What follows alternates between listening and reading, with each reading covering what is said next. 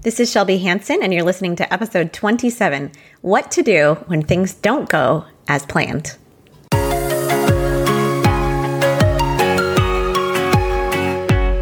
Welcome to the Creating Your Beautiful Life podcast. I'm your host, Shelby Hansen. I'm an invisible illness warrior, kidney transplant recipient, mom to four, and life coach for people who have gone through incredible health challenges. On this podcast, I teach you how to move forward from difficulty and disappointment into joy and abundance as you take charge of creating your own beautiful life. Hey friends, how are you doing today? I was just thinking this past weekend about what would be really helpful for me to share about on the podcast. And I was thinking about how uncertain things are sometimes, especially living with a chronic illness, living with kidney disease or a kidney transplant. There's just so many times when things turn out differently than you think that they will. And then it can be really challenging to know what to do during that time. So in your health journey, there's going to be a lot of times when things don't go quite according to plan.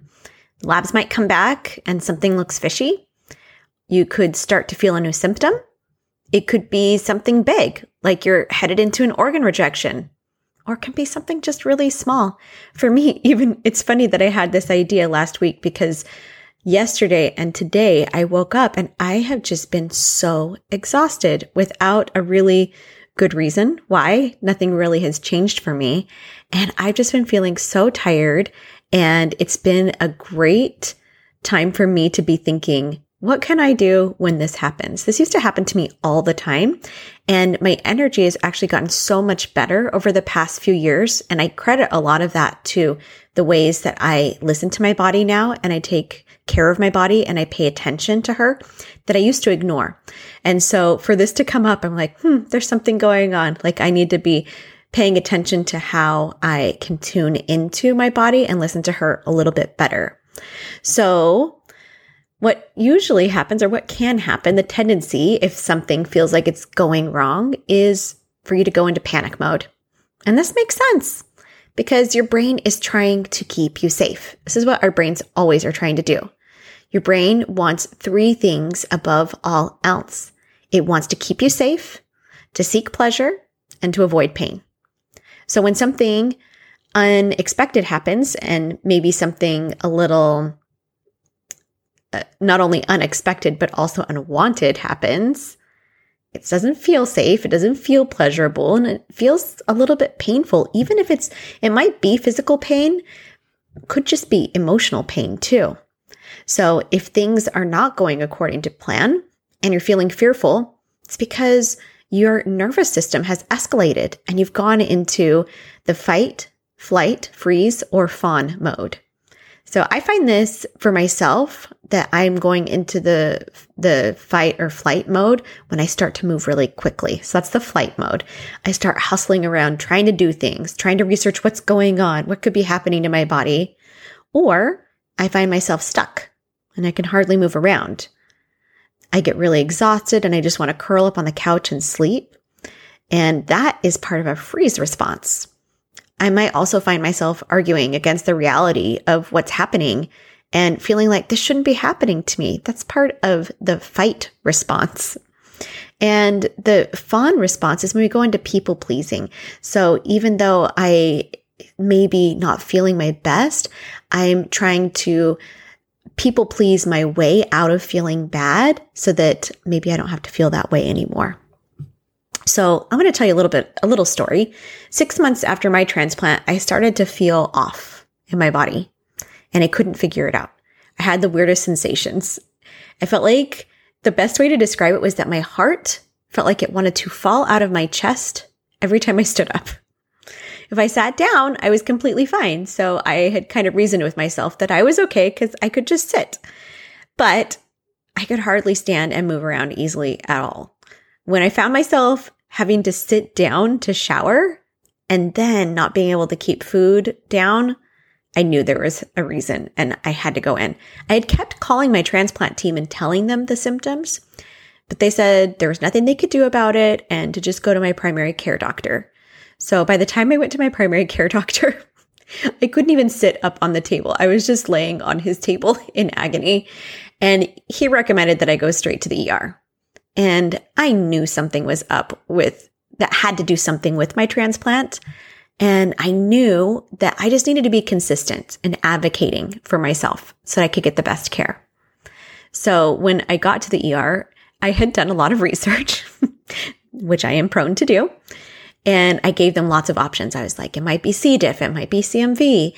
And it came back because I had my primary care doctor test me for CMV.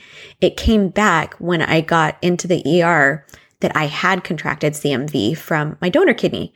So usually CMV is pretty harmless. It's a virus that many people get, but I had not had it previously and my transplanted kidney did.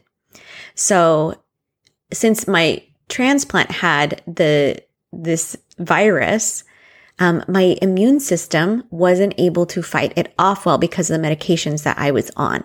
So my medications had reduced my immune system way too much, and I had caught the virus. And on top of that, I caught CMV as soon as my transplant team discontinued my antiviral medication.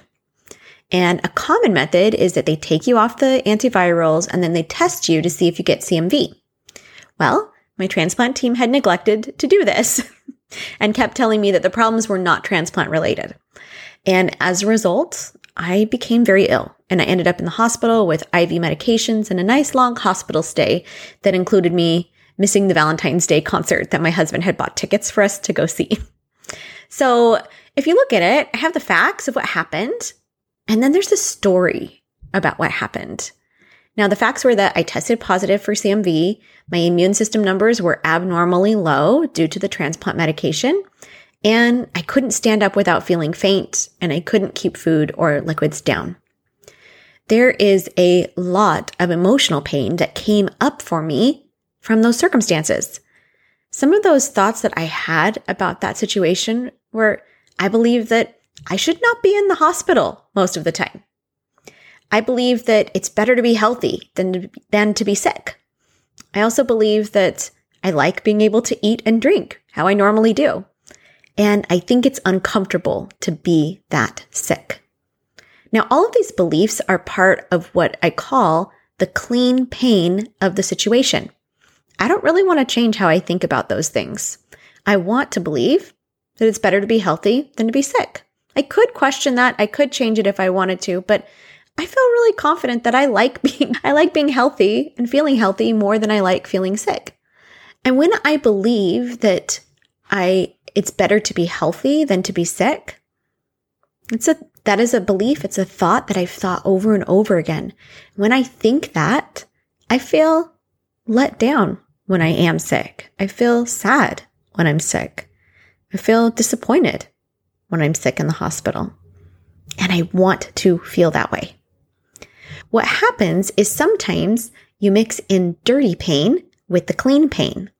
The clean pain is the true grieving of the situation. It's that sadness. It's that disappointment. It's that feeling let down. The dirty pain is layering blame and shame on top of the clean pain. So when I start to think the doctor should have checked this and I can't believe how I was right and they were wrong. I could have gotten so sick and it would be all their fault. It's the doctor's fault for taking me off the medication and not checking. And then it's any other judgments I have about the situation and what's wrong with me, the doctor, or what happened. Now I'm into blaming territory and it doesn't feel good. That's the dirty pain. Especially because if I think that people or events outside of me are to blame for my experience, then I have to wait for them to change for me to start to feel better emotionally and physically sometimes too. It also could be that I go into self-blame and I start to feel like there's something wrong with me for feeling this way. When I do that, I'm giving away all my power. When I have dirty pain, it causes me unnecessary pain that I don't have to experience. It's optional. The clean pain is necessary for me to keep fostering a good relationship with myself.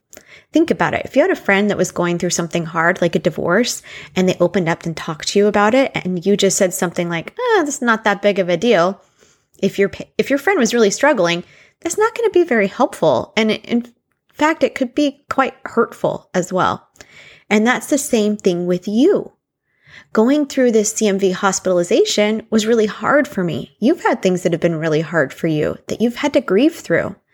Now, I had to decide to be there for me and not invalidate my own experience by some Pollyanna thinking of, oh, it's not too bad. It could be worse. No, this was hard for me. And there was some grief attached to it.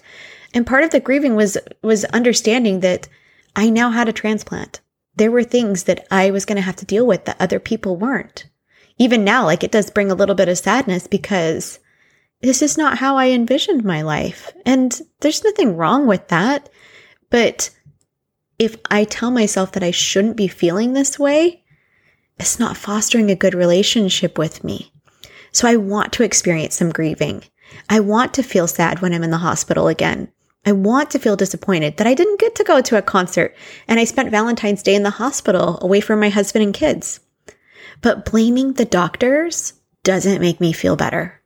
Blaming myself for getting so sick doesn't make me feel better.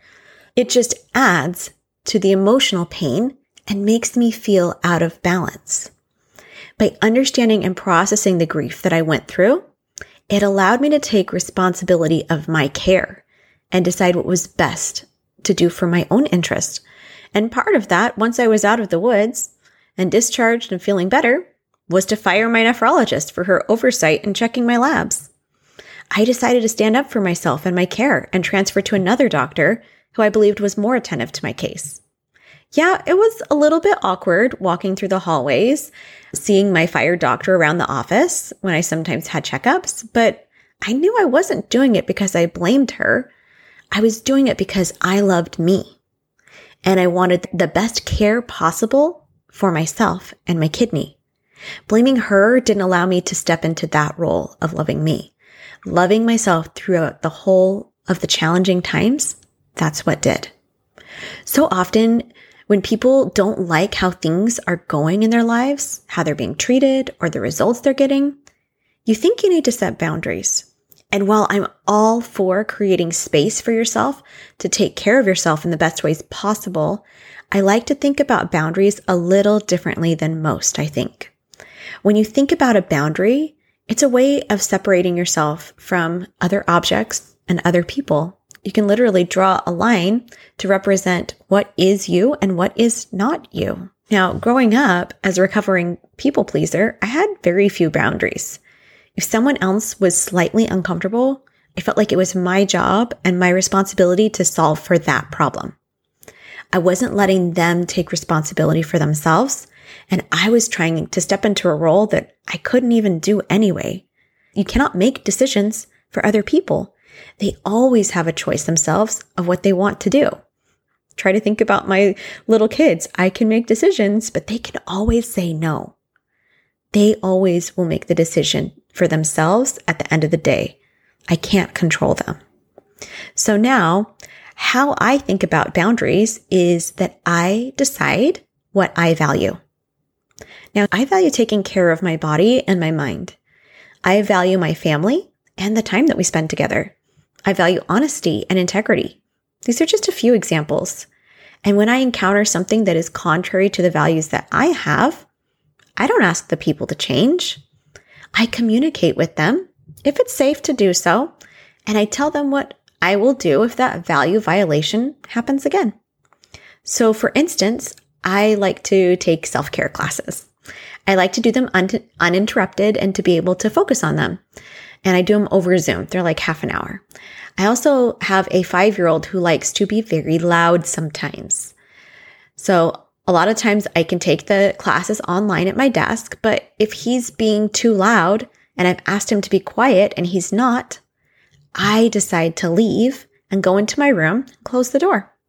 And most of the time there's another adult or older child around to help him if he needs help while I take those classes. But instead of seeing my actions as selfish, which I would have in the past, I now see that my time taking care of my emotional self is important to me. And then it helps me to show up as a better mom to my 4 kids. And I haven't tried to change him. I've asked, I've requested, but if he's not going to change, then I decide what I will do. So another example is with my doctor in the scenario I was talking about. I have certain values that I expect in a doctor. And this has come from many years of dealing with the medical field. Now, my expectations are that a doctor will listen to me. They will allow me to ask questions and will answer my questions respectfully and will be available to talk when I need to. I'm usually quite stable, so I don't need to talk to the doctor very often. But when I do, I want to know that they are available. If my doctor doesn't meet these expectations, then my boundary that I know for myself is that I will find a new doctor that does. I will not make it mean anything bad about me or the doctor. I will simply find one that meets my values and criteria. I don't need the doctor to change. But I also don't have to stay with the doctor if I feel that my care is being compromised. And believe me, that nephrologist is not the first doctor that I've had to fire. And because of this, I think I've had great experiences with doctors too.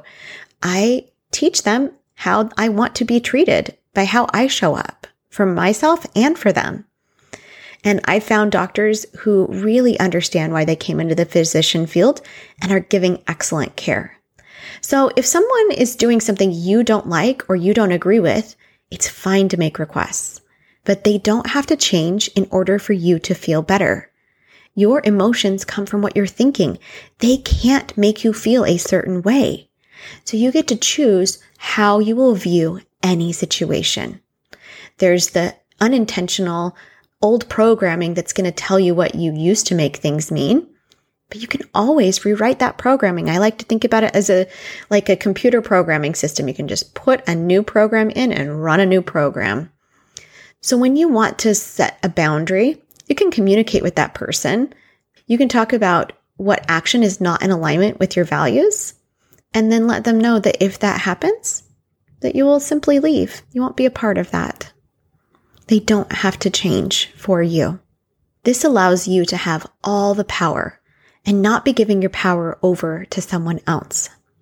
So I want to know, when's the last time something was off in your medical care? When was the last time you went through something unexpected? What was the clean pain of grieving for you? And what was the dirty pain? What was the part that kept you from feeling the true grieving that you were going through?